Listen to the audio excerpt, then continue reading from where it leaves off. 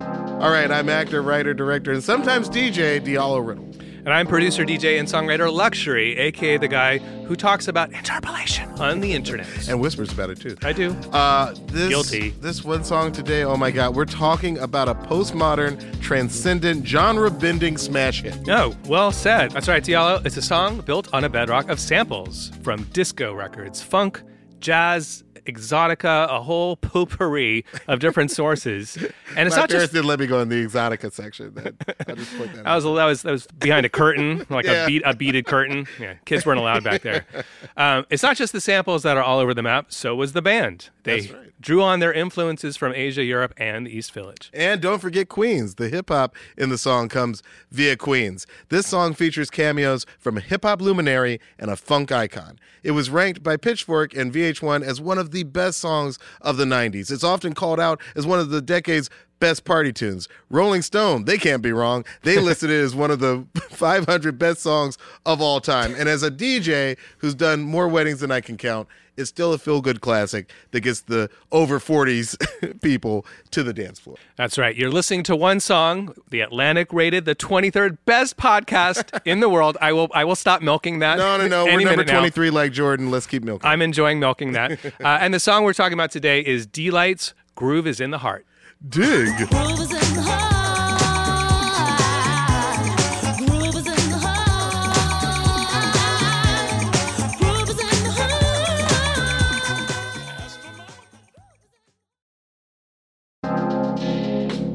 Shout out to U.S. Soy and the United Soybean Board for supporting this episode of One Song and for giving our podcast studio an unbelievably smooth, sustainable makeover. Here on our show, we dive deep into the music, dissecting every beat and lyric. Sustainability is just like that.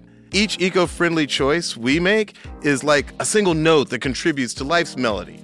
That's why Heartbeat and the USB are teaming up to lead the discussion around greening Hollywood. We're talking slashing the carbon footprint of production with soy-based alternatives like soy-based inks for printing scripts, soy foam for soundproofing studios, and even biodiesel generators to power sets. To see our sustainable studio transformation, watch the Tears for Fears episode of One Song and see behind-the-scenes clips of how we pulled the whole look together. It's all on @Heartbeat Audio on YouTube, and the link is in our show notes.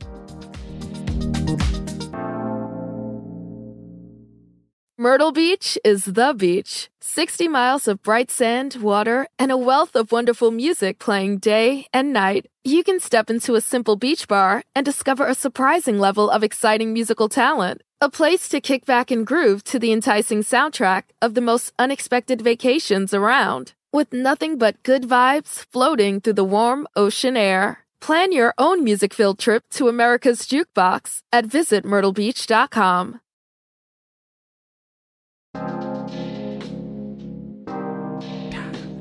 I love that song. Okay, so look, I know you have a lot of personal history with this song. Oh my God, this is such a key song for me. I believe Can't wait to talk about it. I can't wait to talk about it. It's released in the summer of 1990, and it's easily the song of the summer. This song went #1 in several countries and ruled the Billboard dance chart. How did you first hear this song, and what's going on in your life back then? I mean, this song came out when I was just starting my freshman year of college. I'm in Washington, D.C. I'm the music director at my school. Or working at the radio station at least. This is relevant music because director at the school? I was, I think, going to soon be the music director, but I was at the radio station, the point of which is we get all these free records. Mm-hmm. So I got the World Click record. That's Dee-Lite's debut album. I actually got it like very early on in the school year. And while this was happening, we were also, me and my friends were going to Trax, which is this legendary gay nightclub just outside of DC. So my experience coming into college in this moment was like, house music was starting to happen and was starting to be a thing that I was exposed to. Mm-hmm. And it was also starting to be on the pop charts with Dee-Lite's Groove is in the Heart. Madonna's Vogue is also in the same year. So this is an interesting moment where there's a crossover happening, basically. Absolutely. But I'm also kind of in the trenches a little bit where, in retrospect, it's kind of so cool that I got to be there because at the time, like, we'd see this guy named Kevin Aviance, and everyone would be like all starstruck about him. And he sort of turned into a legendary, like, RuPaul, like, drag icon in the later years. And in fact, he put out a record. I will say the name of it. If we have to bleep it out, so be it. But he put out the record Cunty.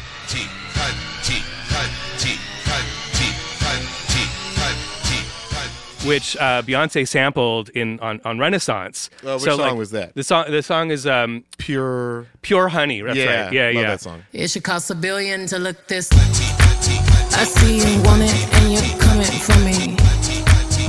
Don't be funny. So this person was just there at this club that we would go to, and we would sort of worship him from afar.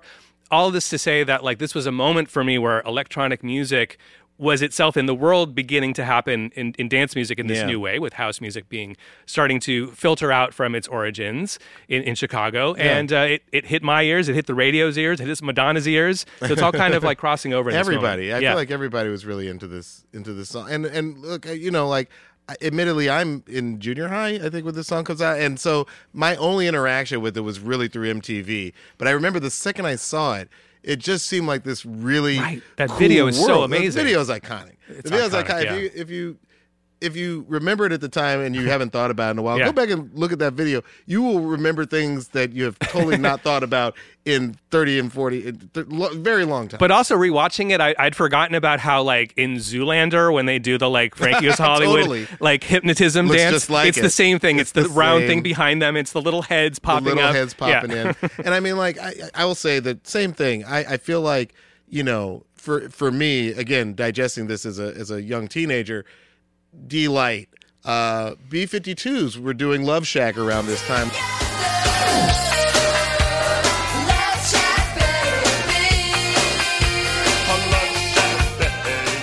There was Great so much comparison like too, yeah. sort of like Daisy hippie like 60s Right. iconography going on. It's that iconography, but there's also like this sort of retro and kitsch factor where there's Yeah. this sort of 70s and 60s Oh, 100%. elements that are coming into the music, but with like an ironic wink. This is an era So many like winks. there kind of wasn't like irony didn't really exist until, of course, it existed, but like as a mass phenomenon, like people were pretty like on the nose in the mainstream, and then you kind of get this sort of maybe Dave Letterman starts to bring irony to the masses. I'm not really sure what had happened. Interesting. But by the time we get to the B-52s, Love Shack, and Dee-Lite, Groove is in the Heart, it's like you can kind of The 60s read. are back. Yeah, you're kind in a of weird able way. to read that there's a little bit of humor happening with the choice of this like funky bass line from disco music, which also sounds cool. So you can kind of have your cake and eat Well, that's it too. the thing. It's like I said earlier, it's a postmodern song. It's got That's a great word It's for got a disco sample. It's got the I won't jump the gun here, but it's got the jazz sample, let's say,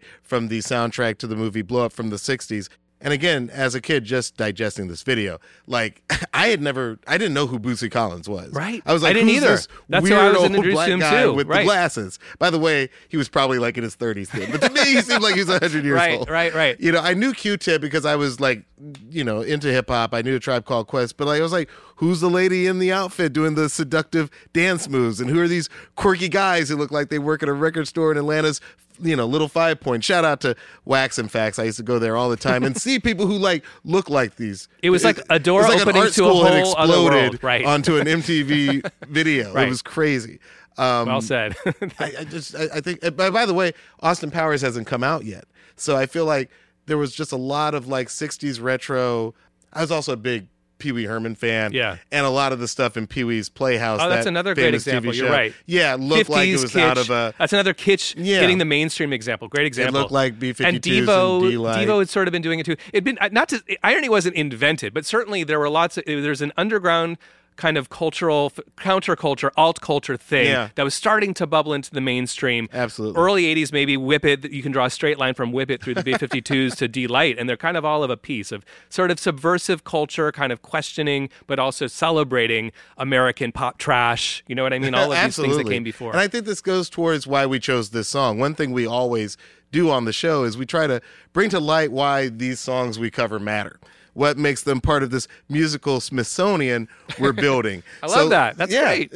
I would love to Musical visit the Smithsonian. musical Smithsonian. We are the musical Smithsonian. We're the curators of the musical Smithsonian. That's great. What is so special about Groove is in the Heart to you? I mean, musically speaking. Yeah, so just to sort of summarize a little what we've been talking about, we were talking about how the band Dee-Lite, and we'll talk a little bit about the individuals, how they bring their own experiences literally into the music. So their choice of records that they sample and the choice of sounds that they're making comes a lot from their backgrounds. But this is really interesting because it's in this moment where we've just been having big samply records are happening. I talk about big samply records all the time because there's this tiny moment where you got sort of in 88, 90, 91, it's when hip hop has reached kind of an apex as an art form. It's gotten to Absolutely, this point yeah. where part of the art is the collage of samples phenomenon. Sure. So you have Public Enemy, Nation The of Bomb Millions. Squad, yeah. You Some have of those 3 Feet songs High and have Rising. like 200 samples in them. You got 3 Feet High and Rising by De La Soul. Yep. You get Paul's Boutique by Beastie Boys. And it's interesting, as I was listening back to this record, I realized you sort of add this to that group,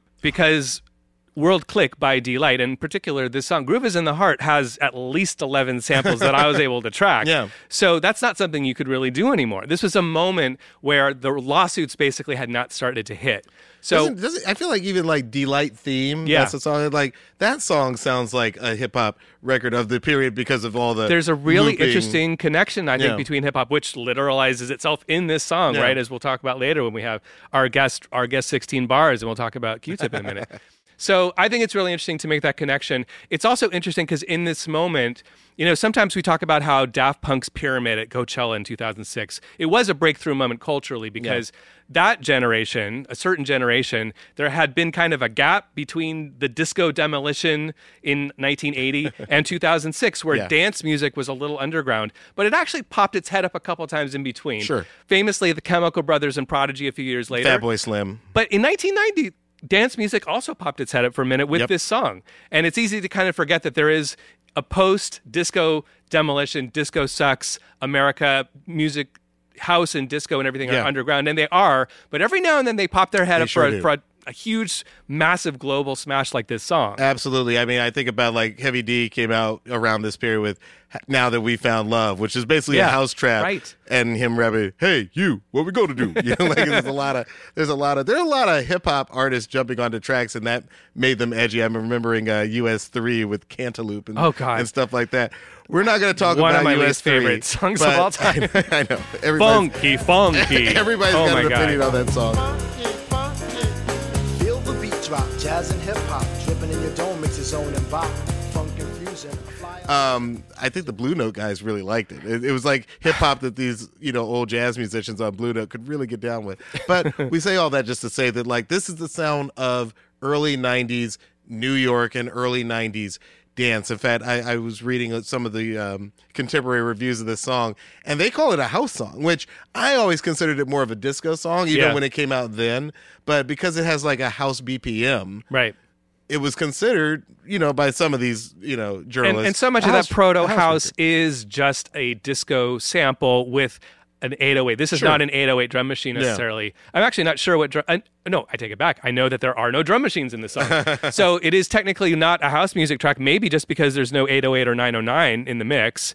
So it's But interesting in you say the UK, that. it was a double A side single, and the other side was "What Is Love," which sounds like that an song is- amazing house That is record. still that is A that monster. Sounds like 2024. It could be Absolutely. What is love? Honestly, the whole record, I mean, I have a feeling we might have to touch on the one-hit wonder nature of how this song and this band is perceived. But frankly, World Click still stands the test I of think time we as a should talk great about album. whether they're a one-hit wonder a little later in the show. Okay, so one thing about this song is that I think everyone of a certain age knows it, but I guess most people know far less about the band. Talk us through it. Who are Dee-Lite, spelled with 3 E's, Luxury, spelled with 2 X's? So Dee-Lite are a band that form in New York. The nucleus is Lady Miss Keir Kirby, who's... I'm glad you told me how to pronounce her name because I was scared to. Keir. It's Keir. Yeah, Lady Miss Keir, Yeah. Keir Kirby from Ohio. It's 1982, and she meets a DJ Dimitri Brill, who's Yeah. from Ukraine, but who moved to the U.S. when he was a teenager. Yeah. And I thought he was the DJ in the band. Yeah, I mean, it's interesting. The two of them really form the songwriting nucleus of the band. And it kind of happens accidentally because Dimitri is a DJ. He's on the scene. He's like a resident at all the big hot clubs of the moment. In New And York. In New York, yeah. This is all in New York.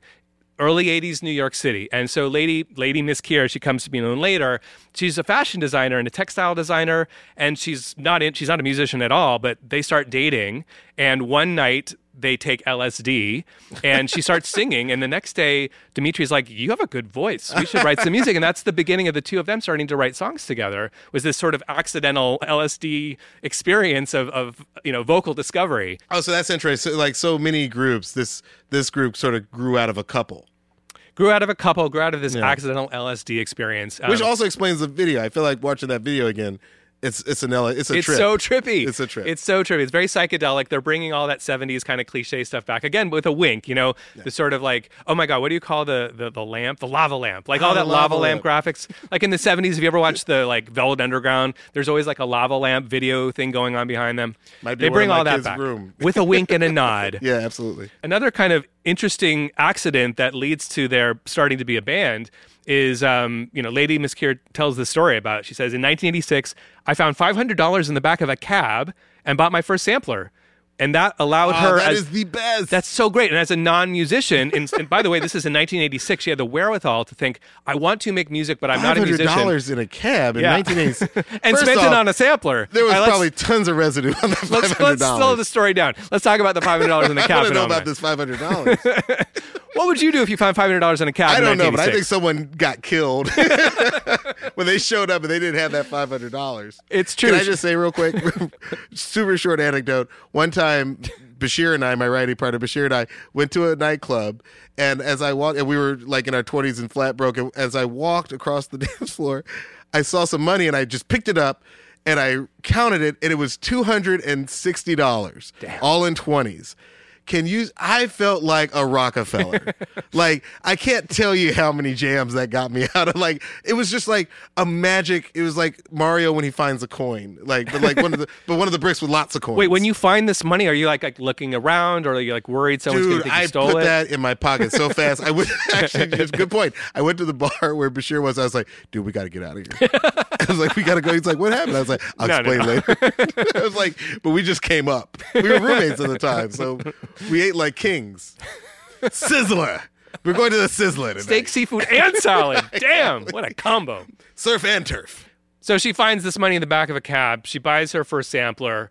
And again, the wherewithal to think, I'm not a musician, but I want to make music. In 1986, to know to buy a sampler and that you can piece together songs from that, because it's kind of happening in the world for the first time. Like now we take for granted, you can piece together some samples, some loops, etc. Are you going to tell me that she and he co-produced this? Because I thought he produced it, and so she was a co-producer. So it's cool because the name of they formed an entity, like a production entity called Sampledelic Productions. If you look at the record, it's produced by Dee-Lite, Sampledelic Productions. It's just the two of them. That all tracks. And the third person they brought in was DJ Toate, who I love and have followed for years. We'll talk about that a little bit. His solo work is great too. He's amazing. He comes into the picture, and what he brings to the table is his record collection as a DJ and as a collector of these more esoteric records. He's a Japanese, Korean-born DJ who moved to New York and moves to the United States. They all meet on the club scene in the late 80s, and he becomes the third and the missing piece for the band. He had just gotten to town. I love that story. Yeah. He just got to town, and immediately he's on like the hottest song in the world. And makes a massive contribution because, so the story of Groove is in the Heart as a song, Lady Miss Keir says that she'd actually already had the lyrics written separately. Wow. And then DJ Dimitri Brill was one of his favorite songs to play when he was a DJ. And not to jump the gun a little bit on the stems, but because the stories are merged, the stems are mostly samples outside of the vocals. Here's the song that he would love to play as a DJ in his DJ sets.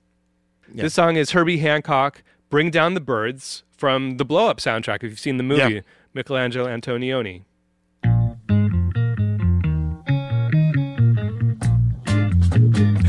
So 60s. So go-go.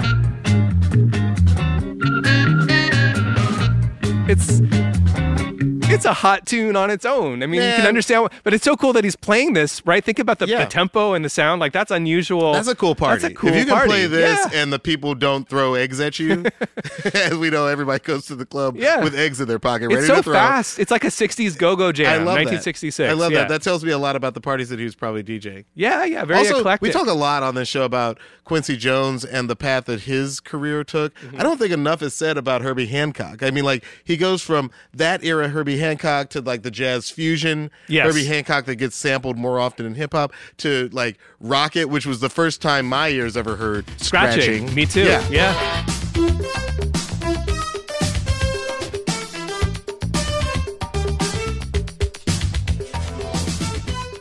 So I mean, like, you know, at some point we got to give Herbie his flowers. Oh my God, Herbie is crucial. He's Yeah. crucial to the song too, because not only he's actually the only credited songwriter outside of the band, and Q-Tip for his rap for his 16 bars later on. And he's also got 2 samples in the song because he's sampled as Herbie Hancock, but one of his other entities, the Headhunters, also appears as one of the samples used in the song. Oh, I can't wait to hear that. Yeah, so we'll get into all the samples, that. rich with samples. We'll get into that in just a minute. To finish the story of how the band meets, so we've got the 3 of them. They come up with this name, which clearly has some connection to. I haven't heard them tell the story about like that they took it from Dee-Lite Records, which was Cool and the Gang's label. Oh, that's but right. I hadn't some thought about connection, that like that's if you ever get an old Did they Cool and the spell it Gang with record. 3 E's too? It's with 2 E's, but it's DE-Lite, Lite. So it's very similar. Probably connection there. But there's also the Cole Porter What if song. somebody was like, for that label was like, oh, we've got a lawsuit. Gotta get some of that Groove of the Heart money. Yay! They also probably were connected to the Cole Porter song. It's "Dee Lovely." There's the song where there's another song on the record where she says starts off. Right. Oh, you're right. It's in the song. Yeah. How do you say "Dee Lovely"? How do you say Deee-Lite? Yeah. Dee-Lite, Dee-Lite, Dee-Lite. All right. Well, after the break, we're gonna play some of the samples from "Groove Is in the Heart," and I guarantee you, this song has some samples that are absolute chef's kiss. You have not heard them before. We're gonna play them. Stay tuned.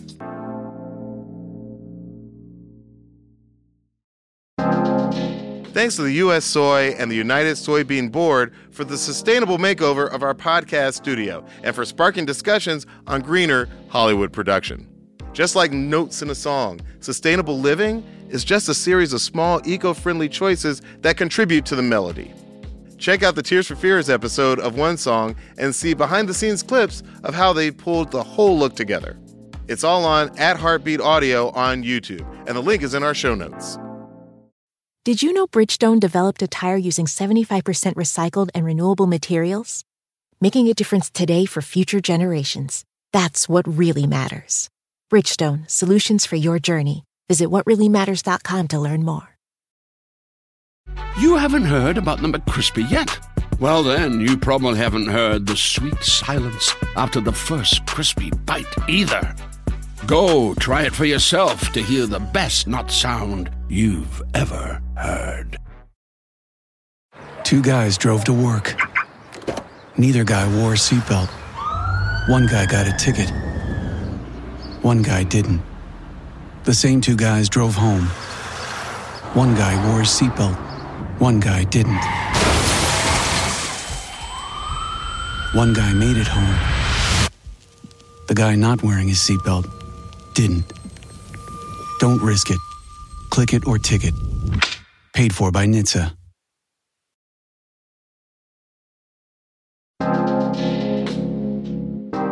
All right, welcome back to One Song. All right, so this song is almost entirely built on samples. I know that there's some original vocals that were applied, but like this isn't a case where like the band got in the studio and even really supplied like a bass line or like a guitar there. Like explain to us like how unusual this song is. Well, we talked a little bit before about the era of sampliness happening on the hip hop side. It's also been happening, to be fair. It's happening on the electronic side as well. Both the worlds of hip hop and dance music have a big part of their lineage is using, reusing recorded material and adding, drum machines and vocals to that.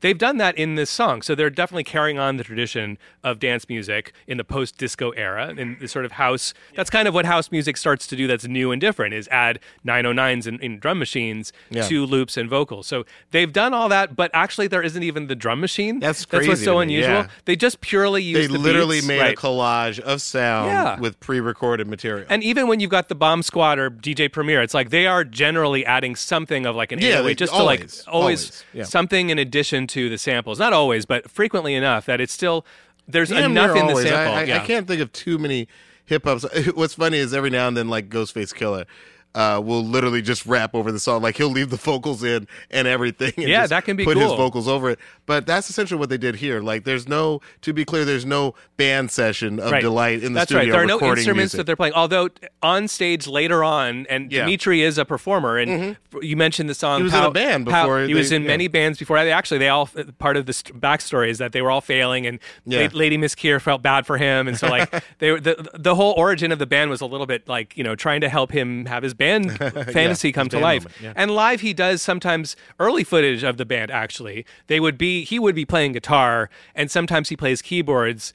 But for this song, none of that's happening. They didn't add any keyboards, any live instrumentation, except, and we'll get to this in a minute, there are some live horns, and they're not just any horn players. These are some special horn players. There's a story there. We'll get to that. But you have some samples you want to play for us, so what do you want to play for us first?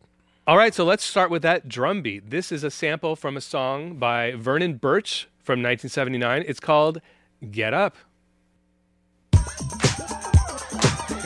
That's what it sounds like. There's a little drum break, and they sampled the drum break. That's in classic hip-hop / dance music tradition. Yeah, it's all about the breaks. You find a bar where there's nothing else happening but beats, and you grab that. And you grab it. Do me a favor. Play this song from the beginning, though.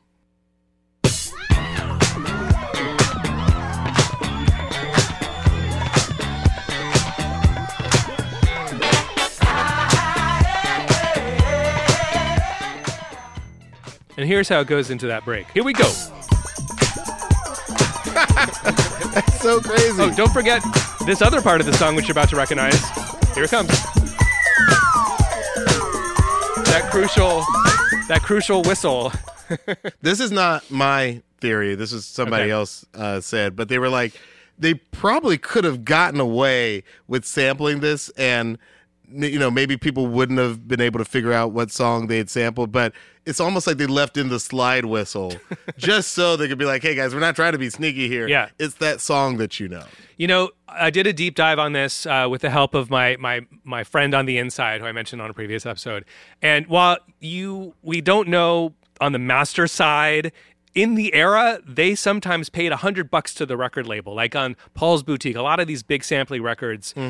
When they didn't just try and get away with it, which history does, there's no record of which samples they did that on, they would often pay a pretty small sum because this was the early days of sampling. Yeah, nobody knew how much to charge for this stuff. You know what? It really depended. And sometimes they just tried to get away with it. On the publishing side, I can tell you definitively that the only sample that was cleared on the publishing side was the Herbie Hancock? Was the Herbie Hancock one, which forms the basis, that main bass line that runs through the entire song. All right, well, that's super fascinating. What's the next sample you have for us? Well, let's keep it moving. There's a lot of percussion breaks. I'll just really quickly run through them because all of these play the part, and actually this is kind of a cool expression the artists themselves used, because they have these kind of building blocks of the song, that main drum beat, that main Herbie Hancock thing, but then they would have a lot of these little momentary, what they called fill-ins. So it's a really, like, just for a moment, something happens just to have more oral interest. Stuff happening. By the way, when I say oral interest, I mean A-U-R-A-L, because there's more than one kind of oral interest. Nobody thought that until you just clarified. As it came out of my mouth, I realized that it could have been, okay. As it came out of your mouth. Oh, okay. You know what? Give the guy a break. Oral interest can mean many things. The one song nation knows A-U-R-A-L. That's a good presumption. If I'm saying oral, I probably mean... They're a very smart listener. They're a very smart listener. They download every week, and they're with us. But that anyway, phoneme is reserved for audio. Let's hear some of these oral fixations that you have coming up for us. That's not what they are. This is one of the percussion breaks from Ray Baretta's Right On, 1972. Right? You recognize this? I'll play it for you. Yeah, that's a really noticeable one. Yeah, that's right before the second verse. Watch out. Right, exactly. Yeah. I'll play it in the mix now. Watch out. By the way, I knew exactly where where that was. Chimed in with the watch out. So props to me too. Well done. Well done. Starving for a compliment. Let's play just a couple more of these percussion moments. This is fun. I like to isolate the scratches sometimes, and you can hear how imprecise they were, because this is a human, presumably DJ Toate, literally on the decks, scratching this in for oral interest. That's pretty good. And he does it later. Here's another scratch. The old helicopter scratch. What is that? What is that sound? I don't know. It's hard to say. By the way, that could be, I'm sure somebody in the comments will let us know. Yeah. Oh, man, come on. But that's what the comments sound like to me. But sometimes as a DJ, you get those, you used to get records, and now it's like an MP3 file of just like sound effects and just like a person. So I got it. That's right. Just like Acapella's Anonymous. There's a famous. And you could just scratch on those. DJ Tool records. They were fun. Exactly. The DJ Tools. I'm going to say some of my favorite fill-ins for when we get to the vocal section. No problem. And there's two in particular that are so funny to me and exciting to present. There you go. But let's finish up with some of these instruments. We talked about the Herbie Hancock loop, so I won't play that again. But I will mention, by the way, the Bring Down the Birds, which is the core of the song. It does bear mentioning that this is Ron Carter on bass, who any Tribe fan will know because he appears on Low End Theory. And he is, I just learned, according to the Guinness Book of World Record, he is the most recorded jazz bassist in history. So that's him playing that Herbie Hancock bass line. Okay, so what's interesting about this song, we've talked about Bootsy a few times. Now we get to just pause and talk about Bootsy's importance to not just the song, but to the genre of funk in general. Now, Bootsy Collins, we've been alluding to him. He is the voice on this record, which is funny because he's actually one of the greatest bass players. He's got that like Baby Bubba. I don't even know how you describe that voice. It's kind of cartoon. He's kind of a living cartoon. He's a cartoon character in the most respectful, cool he does way it that on I can purpose. say he's a cartoon. I mean, like, you know, you look at him in the early days with Parliament and Funkadelic, like he's Bootsy, and you know, thank God, you know, we still have this institution. Oh, and thank God he met George Clinton, right? So he starts out with his brother. He's playing for James Brown's band for not very long. Like that's where he gets his start. I think he's 18 or 19. It's only 11 months, but he's doing like he does Sex Machine, Super Bad, Soul Power, like some of the classic tracks of that era, which is the best James Brown era. But, you know, when he's in that band, he meets some other band members. He meets members when he's with James Brown. He meets Fred Wesley on trombone. He meets Maceo Parker and on sax, the Horny Horns. And when one day Lady Miss Keir, before they're signed, she sends just a fan letter to Bootsy Collins saying, "We love you." I think she sends a demo version. Oh, that makes so much sense. She sends their demo to him, and he writes back and says, "Look, if you're ever in the studio, give me a call." And she's elated. She does a dance, and one day that call comes because they get signed to Elektra.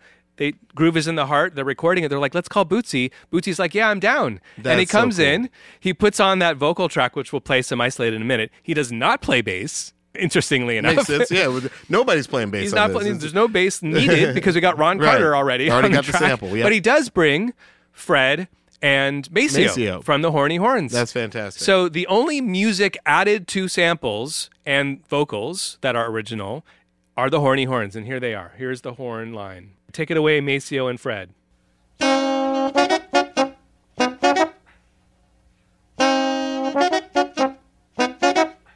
It's funny because to my ear, we talked about this on another episode, like in the mix, which I'll play for you now, it's blending with another line. So the melody that I had heard in my head was different because when you hear it together, it sounds like this.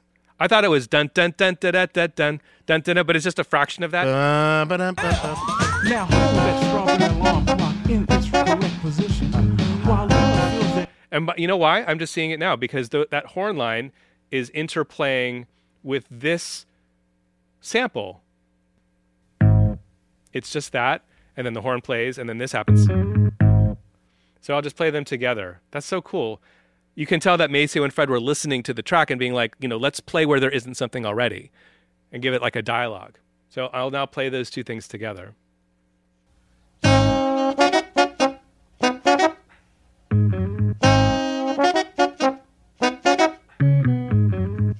So it's almost like they're responding to another band member, but it's Ron Carter, you know, recorded 15 years earlier. By the way, that was my favorite part of the horns. Was that that's so great. That little line that really makes it's it a lot of fun. Yeah. I'm embarrassed to say that, but you know, it's a function of my age. The first time I ever saw Bootsy was probably in this video. Oh, definitely me too. And the first time, because where had he been for 10 years? The first time I ever heard the phrase "horny horns" was in a Paula Abdul song. I mean, in a funky way, horny horns. And I was like, what is she talking about? But by the way, that was also like an early house song that I feel like could have easily been played in some of these, not the most underground, but like sort of like pop underground New York house music parties at that period. Yeah, here it comes.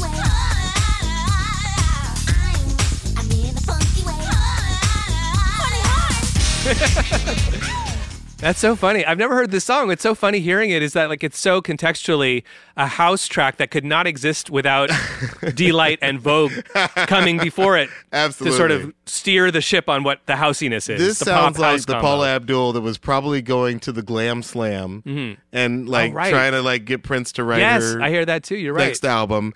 And I love that dun, dun, dun, dun, dun, dun, dun, dun, dun. Like that's like the fun piano driven early 90s house music that, you know, was just kind of on our radar. We didn't know there was a whole culture that went with it. But like I hear it on Madonna's Deeper and Deeper. Totally. You know, great track. Somebody should bring that sound back because it's that very specific catchy. pop house overlap where it's not being house. spun in the deep house clubs at 3 a.m. necessarily. Maybe for fun it is actually, but it's not like one of those early Masters at Work, like, you know, seminal tracks. It's not Louis Vega, yeah. but it was the house that made it to, you know, The radio. a relatively not Top suburban 40. house, but like a house in Zone 4 in Atlanta in the early 90s where I was listening. Not everything in this song is a sample. That's very true. Somebody did actually go into the studio. Lady Miss Kier, what do you have from her? Yeah, we've got all the vocals that are, well, I'm already going to edit what I just said. Half of the vocals, all of the like melodic vocals, I should say, come from Lady Miss Kier. And then there's these wonderful, there are 2 different raps happening. And I've got some outtakes from that, from Bootsy's rap that wasn't fully used. And of course, Q-Tip, we're going to hear from him. But then the other half of the song's vocals are from these wonderful samples, and some of them are amazing. Yeah. And these are the little interspersed fill-ins that I was mentioning before. So Awesome. all together they comprise the vocals. Let's start with Lady Miss Kier. The chills that you spill up my back keep me filled with satisfaction when we're done. Satisfaction of what's to come. I couldn't ask for another. Man, those vocals are actually, I don't want to say that they're better. I always knew she could sing, but like they actually sound like more robust and sexy It's than I really expected. rich, right? Yeah, really that was warm, really cool. rich. And it's really fun sounding too. Like that's There's so just many a big sounds part of in this the track. song. I guess you can actually forget that at the heart of it is actually a really good Yes. vocal. This song would not singer. work if it was just all these incredible samples. Yeah. It would. It's Lady Miss Kier is the heartbeat of all of it. Yeah, and totally. of course the lyrics and the message. You know, she's always the album is called World Click, and so much about who she is as a person, as an individual, is there's so much virtue and beauty and like love that comes from her. She talks about on the record, you know, that the world is a global village. There's songs on later records about like global warming. She's very much kind of bringing a message, which actually, now I think about it, is a very kind of hippie message, right? It brings that into the music. So, well, let's just play a few more moments of that delicious, iconic vocal. I'm just never going to stop saying iconic. Just stop trying to make me. Groove is in the heart. Groove is in the heart. Groove is in the heart. Groove is in the heart. Is that everybody's favorite part? That little swoop? No, groove! That little swoop in the fourth the repeat. whole thing works. Yeah, the whole thing works. It's beautiful. What a freaking good voice. Yeah. I think that's maybe the part I did not anticipate about actually hearing this. You know, it's funny. I've been thinking about this band a little bit because you can go back on YouTube. There's all this great like live footage of them. So their earliest performances are all these sort of East Village like nightclubs. You know what I mean? Like this is a band that forms out of dance music, which reminds me a little bit of the Massive Attack story. Yeah, right? there's a lot of overlap. This is a DJ-centric artist entity where they're writing songs that are sort of poppy, but it's coming from a DJ perspective of piecing together with the skills that they have and the instruments and the same period. samplers they have. Same rough period. Roughly of the the same 90s, period. But also the performance is taking place not in a rock band setting, but in a dancing setting. It's open air, I suppose, in Jamaica and in the Massive Attack Bristol example. But here, this is a East Village nightclub, and it's the classic live PA situation where you've got a backing track, you've got lots of dancers. It's really about the show. And the song, it's not to say it's secondary, but it's a little bit secondary. You're in this gay nightclub in the late 80s, and it's a big show, and there's 20 people on stage having a blast. And I was just struck by how that kind of reminds me. You mentioned B-52s. They have a party background, too. Later on, Scissor parties Sisters. in Athens, Georgia. Scissor Sisters have a similar beginning. East Village. It wouldn't shock me. Yeah. In fact, I'd love to do a Scissor Sisters episode because that first album was it's so mind-blowing. Great. It's so cool. great. And very similar beginnings where it's East Village. It's backing track with like performance more than it is like we're a band and we're rocking you. Yeah. So it's interesting the connection between all of those bands. Absolutely. Did you want to play another vocal? Yeah, let's keep it going. Maybe this is everyone's favorite part. The Horton Hears a Who. The depth of hula groove moves us to the nth hoop. We're going through to Horton Hears a Who. You want to hear that with a harmony? Let's layer that a little bit. The depth of hula groove moves us to the nth hoop. We're going through to Horton Hears a Who. Now, I will say, I don't know what I thought she was saying there. I definitely didn't hear anything about the nth hoop, and I definitely didn't catch Horton Hears a Who. So, we didn't have the internet, guys. Like, it was so easy to You're just guessing. sing whatever you thought the person was singing back just phonemes. Ba ba ba bee boo. All right, so the thing I want to play next is Q-Tip's verse. But before we get into that, Diallo, I know you're a fan. We're both fans of Tribe Called Quest, but you're an especially deep fan. So please talk to me about Q-Tip. Well, look, I mean, this is not going to be our Tribe Called Quest episode. Obviously, we will be doing fans. One. We will definitely. We're going to do one once in the work. But to me, this is a part of what Q-Tip has done for so long, which is he jumps from genre to genre, and he shows up in just some amazing songs. This was one of the first times, obviously, that we got to see his versatility. This song came out before Low End Theory, which is kind of blows my mind. But, I think about the song Bang, Bang, Bang that he did with Mark Ronson. On the plane, on my brain, about to do the show. 40K contract, take it out the door. Dice symbolize my life, roll them on the floor. From your grubby hands as you ham and grandstand, you live A Little Party Never Killed Nobody off of the Great Gatsby soundtrack. I think it was like a Fergie song, but of course Q-Tip came on for the lyrics. I find him to be a music fan like us. Yeah. And so it doesn't surprise me that he's an early adopter of the idea that a rapper can show up on anything, an R&B song. He can produce. He produced, he was, I believe, the producer on the first two hip-hop songs that he ever popped up on, the Jungle Brothers. I think he produced two songs for them and had his own verse on those even before People's Instinctive Travels. So, Q-Tip that's where he came up with the name for the band, right? In that verse? Something, I think that's where he renames the group of Tribe Called Quest. So I think that, and he produces so many of when you discover that Q-Tip is actually the force behind some of the most artistically sampling hip-hop tracks that Tribe Called Quest has released, the fact that he remixed Nas and he remixed so many people in the 90s and the 2000s, before he ever gets to even Vibrant Thing. Yo, special girl, real good girl, biggest thing in my itty bitty world. Call her up and she made me feel right. Wish the bliss could never take flight.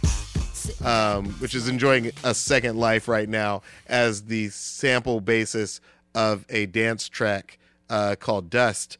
Right now in 2024, he's got that versatility, and he knows how to come in and do hip hop on a song that may not technically be hip hop, but make it feel like it's hip hop. And I'm just always been a supporter. I'm going to give a shout out real quick to his solo album, which was called Kamal the Abstract. And there was a song on there called Even If It Is So, which every time I hear it, it gives me chills. It's just one of those great hip-hop songs. Maybe he has so much work that I haven't even delved into, which is true of so many of my favorite artists. I haven't heard every David Bowie song, but I'm going to check that out. He's just firmly this New York guy, this rapper who, if he had been alive at the time, he would have done the rap verse on Blondie's The Rapture. You know what I mean? Like, he's just that guy. You know what? It's interesting you said that, because the backstory about how he got connected to this song, I'll tell you just really quickly. The story that Lady Miss Keir herself tells is, she said, this is before Tribe blew up. Yeah. He was hanging with the Jungle Brothers, and we opened for them one time at a club called Hotel Amazon. We played that song live, and he asked if he could do 16 bars on it. I also heard, I mean, maybe it's the same story, but I also heard that Tawate knew Africa Baby Bomb, who is a member of the Jungle Brothers. Maybe that's the connection. Maybe that may be how they were on that show together. That would make sense. Well, the other story, which we're about to hear, the bars themselves, Dimitri explains how when he came into the studio, all he had was a notepad. He just started writing. This is a quote from DJ Dimitri from Dee-Lite. As we were laying down Bootsy's part, he started writing. He just listened to the song and said, give me 15 minutes. And then he goes in and he lays down the rap and the backup vocal 2 takes and he was in and he was out. There you go. There you go. Let's hear a little bit of that. Flowing, glowing with electric eyes. You dip to the dive, baby, you'll realize. Baby, you'll see the funk inside of me. Baby, you'll see that rhythm is a key. Get witty, can't think quitty, stomp on a stoop when I hear a funk loop. Playing Pied Piper, follow Hood's troop, baby, just sing about the groove. Man, you know, people think they can rap until you try and do rap at like karaoke night. And then you realize, oh, I don't know what the hell I'm doing. It takes so much breath control and, you know, with nothing else around it, you realize just how difficult it would be to both write that and to perform. I'm not hearing any punching in and out. That is the one take that we were told just took place. That's amazing. By the way, I think growing up, the only part I knew was, baby, just sing about the groove. Yeah, just how it ends. I think I remember Electric Torso. I remember thinking that was kind of like a cool thing. Well, and just for fun, here is his second take where he does the back, where he's responding to his first take. Something lurks in this torso. Yeah. Heart got a deal you wanna know. Delightful, truly delightful. Making it, doing it, especially at a show. Feeling kinda high like a Hendrix haze. Music makes motions, moves like a maze. All inside of me, heart especially. Hilt of the rhythm. And by the way, another cool thing that I hope people notice there is like he's not even doing like, you know, A, B, B, C, C rhyme scheme. Like there are times when like he goes half a bar and then rhymes it. Like that's something that I equate more with like Nas. You know, about 3 years after this song. Right, yeah, who would like cut the bar in half and then just make it rhyme with that first half of that one bar. And like maybe a little Rakim in there too. Q-Tip is doing it right here. Yeah. Well, the thing about Rakim is that I think that, you know, he's more like what I feel like people thought rap was. And KRS-One, like, it was like hard. And Q-Tip is really one of those first, obviously there's Slick Rick. There are a lot of people who are rapping smooth, but the abstract poet, a.k.a. Q-Tip, a.k.a. Kamal, he was really rhyming smooth early on, and it's easy to forget that he's one of the first people to do that. It's incredible. Yeah, such a great verse. What a perfect segue into the third but not least important voice on this record, which is Bootsy himself, who interjects all these really crucial, we're talking about the fill-ins with the samples. He does the same kind of thing with his little silly interjections. So let's play a few of those. Let's hear them. Let me give you a plug, sweet lips, while I'm on the air. Now bend over my body and rub your fingers through my hair. Your mouth run like water, a very beautiful sight. Now put on my favorite group, they call themselves Dee-Lite. Now, I have never heard that in my life. I think that's not on the final. That's not in the song, but that is on some of the remixes. Use some of his. I was like, that shit must be way buried in the mix. No. It's not in the final version, but it is. That was used in one of the like remixes, I believe. Yeah, no. Bootsy's got a whole rap. Actually, he's got several different sections of the song that he just kind of writes his own little poetry like that. Your wish is my command as the magic flow through my hand. I'd like to take this moment to make a rendezvous with you. 'Tis the season to be funky. Not that I'm an oversexed junkie. I just want to make contact and then chill and Why didn't they include that stuff? A lot of that stuff went to the 12-inch. I think they were like, you know, we can't put it in the single version. They ended up just using his little like moments like, that's the truth. Yeah. Yeah. Dig. Right. It's literally dig. That's so crucial though. Just this one window. Dig. I remember it. That's memorable. I remember Watch Out. Is that the next one? Let's see. No, that's right. I remember that one too. Astronomical. I never What does he say there? That's astronomical. Oh, I thought he said something about a monocle. Astronomical. There's the gold right there. Astronomical. But for the record, it sounds like he says astronomical. Listen to it again. Astronomical. There's a distinct M sound in there. But there is no word. No, I know. I'm saying I think it's a flow, but it's hilarious and it's awesome. Astronomical. Yeah. Bounce that body. Ooh. There's not a dud in here. It's all gold. Yeah. Bounce that body. Groove is in the heart. I think they used that. Yeah. Succotash. I never thought of succotash as being filthy, but now I'm going to think twice about ordering And then, of course, the song ends with. Come on, y'all are crazy, man. Lots of really. He sounded like he was ready to get out of there and get to the club. He's like, was that cool? Are we done yet? Because I've given you my best. Now, we can't conclude the samples without as promised, getting to some of those little fill-ins that are from these random exotica and 60s records that are part of the vocal but are actually samples. They're not musical samples. They're little thingy samples. One of my favorite samples is, of course, we all know that I couldn't dance with another. Yeah, what is that? So this is a really fun sample because it actually comes from this. This is the Green Acres theme from 1966. And that little moment is Eva Gabor right here. So remember that sound? Is that Eva or Jaja? I think that's Jaja Gabor. That's Eva Gabor. Okay. And in the mix, they've taken that and they've done a kind of classic early sampling thing where you just go, It's a sampler. That's awesome. Akai, the $500 that she found in the back of the cab. It's made so many hits. Went to sampling Eva Gabor from Green Acres and doing and then more importantly, which is so like Two of Hearts, I Need You, which had already come out, which by the way, I Need You. Just wow. Connection, right? I love it. I mean, there's something about a good sampler used as a percussive instrument that will never get old. Because Stacey, right? That I trope came from 1986's Stacey Q hit Two of Hearts. But I mean, hip-hop was doing it before Stacey Q. There's an I trope. No, what I'm saying, like, taking a sample on a sampler. And yeah. No, I'm just saying, like, the trope of it being the word I. Oh, okay. It's sort of a fun connection that I just drew there. So that's coming from Green Acres, the TV show. And this other sample, if you've got children, cover their ears just for the next little moment, because what I have been in my notes, I call the motorboat sound. I'll play it for you in the mix. Has a pretty funny origin, but it is a little bit not safe for work. Okay. And the source is going to blow your mind. Uh-oh. And offend your children. Guys, turn it off. Dad says turn it off. This is a track called Hateful Head Helen by Sweet Pussy Pauline. And the song is called Work This Pussy. What genre of the music is this? The song is called Work This Pussy. On the tip of the anteater. Woo, shit. This motherfucker was screaming, Miss Head, Miss Head, Miss Head. Now, fellas. And they used the acapella because this came from a house record. So they had the acapella, which I'll play for you now, which is even better. They want to put their face in our asses and go, but they don't know how to ask.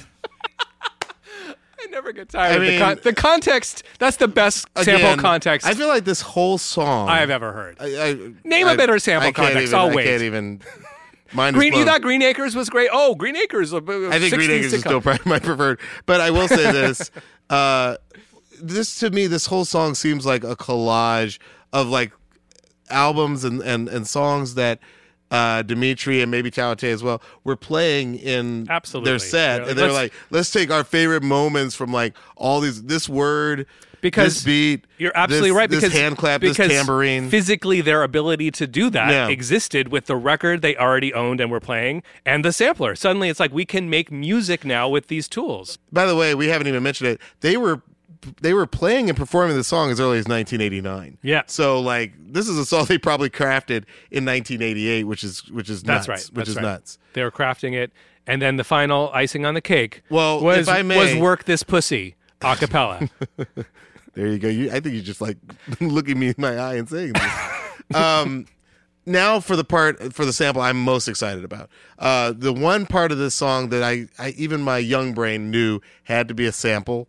But back in the pre-internet days, we had no way of looking up what a sample, but I could tell it came from another song. Right. And it's the very beginning of the song. It's bum, ba, bum, would you like to dance? And like, it's so a part of this song, but it you're leads about in the to whole play. vibe. And you're absolutely right to point out that because it is the beginning of the song, it instantly gives you the vibe for the song. And you could tell it that it's again, old, it's kind of weird. Like I hadn't DJ'd before. I could tell this sounded like a record skipping. Mm-hmm. It sounded like a very clear loop. Yeah. I am so thrilled to share this with you guys because I can guarantee a lot of you have not looked this song up before. I know I haven't.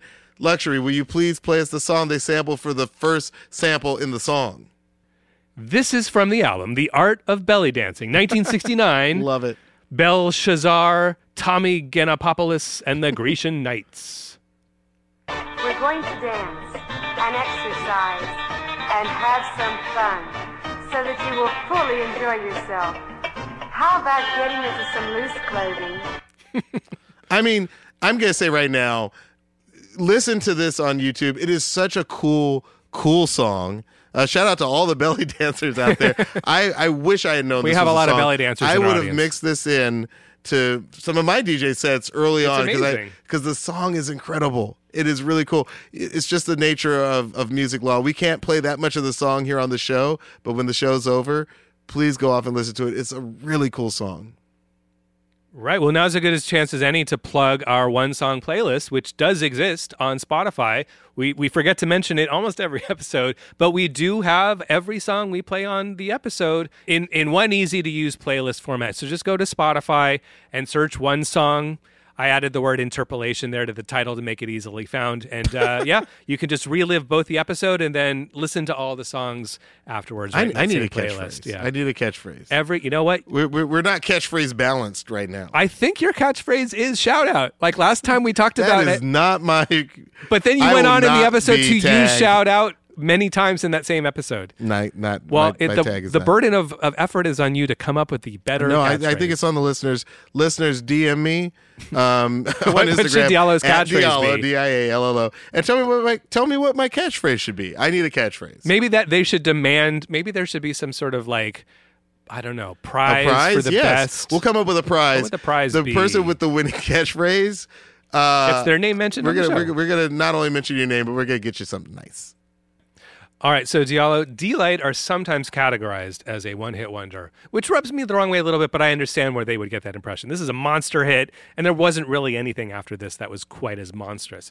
So neither of us think that's fair. We'll talk about that in a minute, but let me ask you this. Yeah. What other acts are unfairly categorized as one-hit wonders? Let's set the record straight. Oh, well, I actually have a little bit of an issue with the phrase one-hit wonder. Yeah. Obviously, there are some bands and artists for which this is true. It usually Right said Fred, we're looking at you. But, I did some research on this matter, right? And Rolling Stone did a list of, like, the top 10 one-hit wonders where they listed Dee-Lite alongside, like, Chumbawamba and Harvey Danger. No. I'm like, Not fair. By the way, the same list had The Verve. It had House of Pain. I'm not even the biggest House of Pain fan, but like that first album was actually really good, and the second album had some basically some other groups, and I was just like, what? I feel like one hit wonder usually comes from a place of ignorance. I think I've seen Blur on these lists, by the way. I've seen Blur's song too on these lists. It's insane to me. It's very, to me, like, were they big enough in the United States? Because usually it's an artist who had a very full and happy career, not on these shores. So I don't know if I believe in one-hit wonders as applied here, but I will turn the question. I don't think of Dee-Lite as a one-hit wonder. Maybe a one-album wonder. Is that a fair thing? But I'm asking you. I agree. So I'm going to build on what you say. I think the phenomenon of calling it a one-hit wonder speaks to the speaker of that sentence, not necessarily being a musician or even an artist themselves, because it implies that it's just the numerical value of units shipped or chart positions that determines the validity. Because to call somebody a one-hit wonder is to demean them. It's essentially to say, it is definitely pejorative. You only did one thing that was important, and everything after that doesn't matter, which I find like kind of offensive as an artist. So, the thing specifically with Dee-Lite I can address is, again, the album itself. First of all, Power of Love is arguably as good, if not a better. That's the song I'm more likely to DJ, for example, than Groove is in the Heart.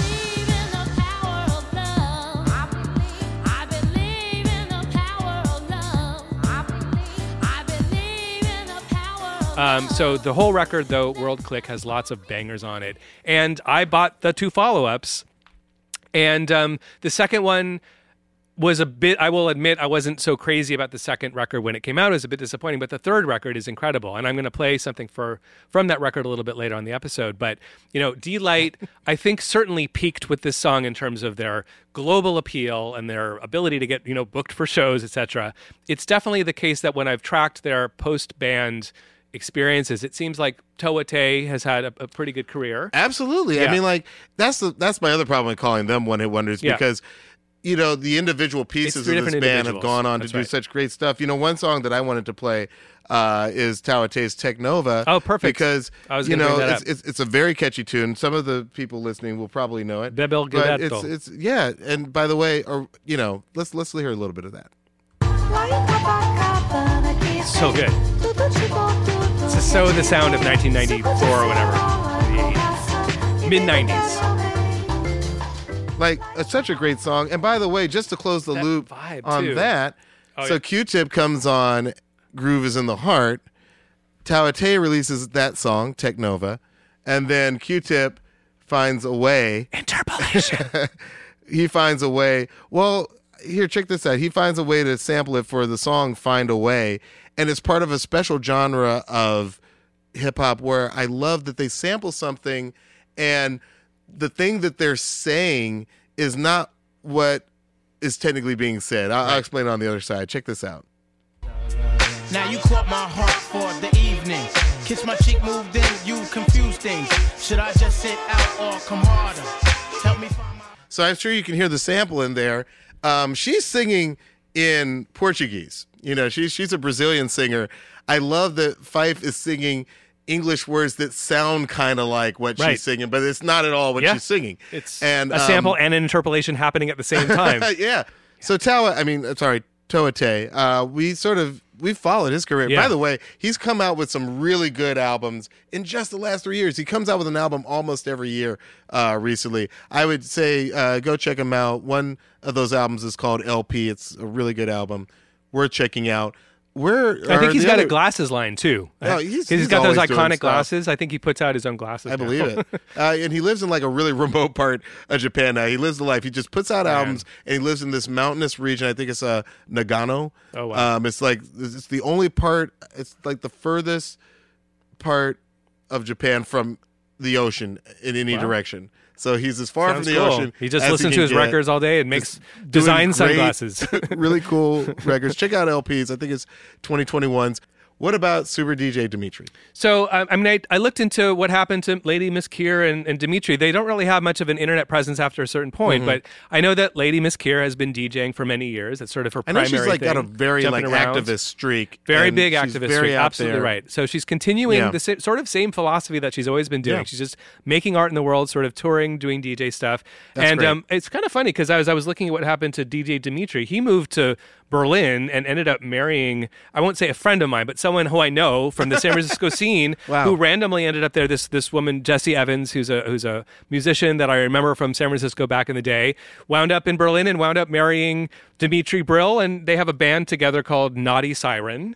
And so he's still in band. He's still making music. That's and, amazing. yeah, Good for him. Yeah, doing it in Berlin. I love that. Yeah. So all of them, doing well, and if they ever reach out to the show, maybe we'll have them on. Sounds That'd good. be We'd really love to fun. have him on. Okay, before we go, we're going to do one more song. This is the part of the show where we share a new song with you, the One Song Nation, and with each other a lot of times, because obviously I don't know what you're going to share. You don't know what I'm going to share. Luxury, you go first. What do you got for me? Well, as I promised, Dee-Lite's third record in particular, it's called Dewdrops in the Garden. That was so slept on. And I actually returned to that record a lot. Over the years, just it dawned on me, I want to hear, especially this song in particular, which is called Apple Juice Kissin'. It's just a really fun song. And it's a very New York in the summer kind of song. It has that vibe going for it.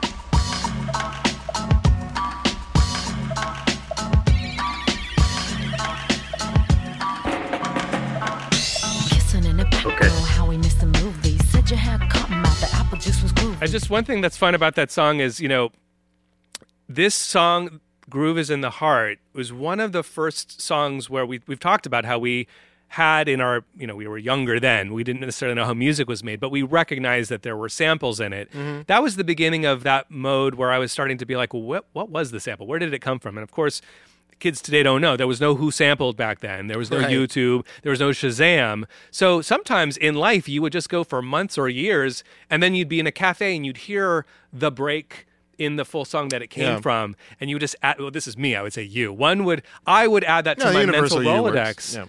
Yeah, I would add that to my mental Rolodex. So I just bring that up because this song has a couple of really fun connections I'll quickly take you to. One is that introduction comes from this song by The Clash. This is Armageddon Time,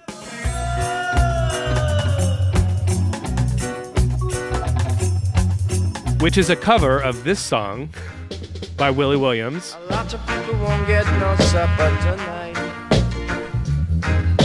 Which, last but not least, relies on the rhythm from this famous song, which is called Real Rock Sound Dimension. This is a classic, Studio One classic. So this is the fourth and final layer of that song.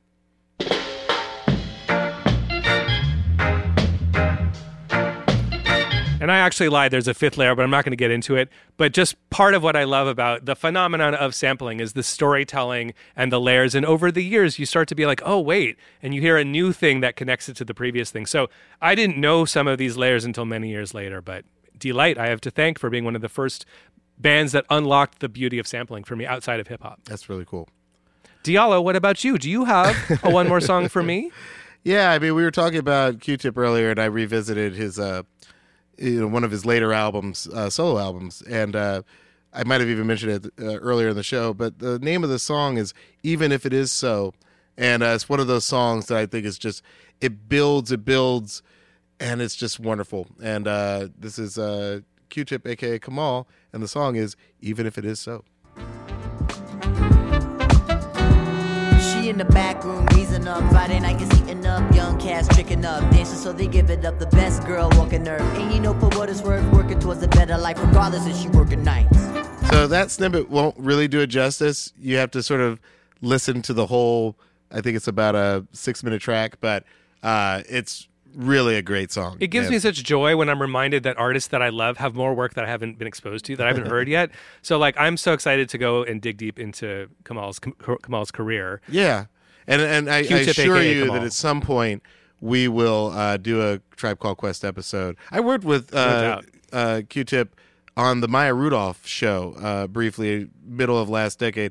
So if we can get him on the show, we will do that. And that would be a dream. Absolutely. Insane. Absolutely. Come on the show, Q-Tip. As always, if you have an idea for one more song, reach out to us. The best way to reach me is on Instagram. I am at Diallo.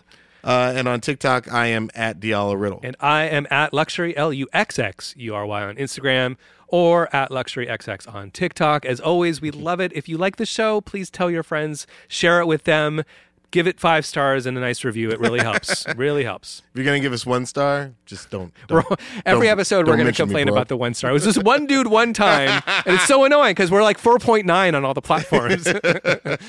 Oh, that guy. And he was wrong. He was wrong about the Beatles. He was wrong. All right. Help me in this thing, Luxury. All right. Well, I am producer, DJ, musicologist, Luxury.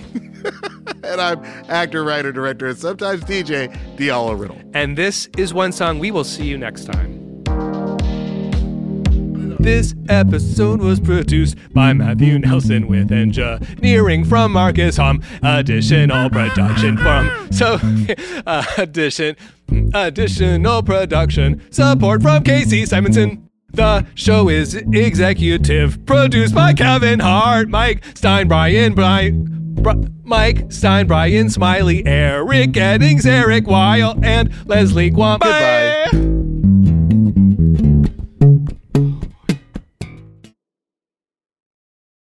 Hey, I'm Paul Scheer. I'm June Diane Raphael. And I'm Jason Mantzoukas. And we're the hosts of How Did This Get Made, a comedy podcast where we deconstruct, make fun of, and celebrate the best, worst movies ever made. Have you ever seen a movie that's so bad that it's actually good? That's what we're talking about. From blockbuster franchises and made-for-TV romances to bonkers 80s action flicks and obscure sci-fi musicals, we cover it all. You can find How Did This Get Made wherever you get your podcasts. And don't forget to follow the show so you never miss an episode, idiot. You haven't heard about the McCrispy yet? Well, then, you probably haven't heard the sweet silence after the first crispy bite either. Go try it for yourself to hear the best not sound you've ever heard.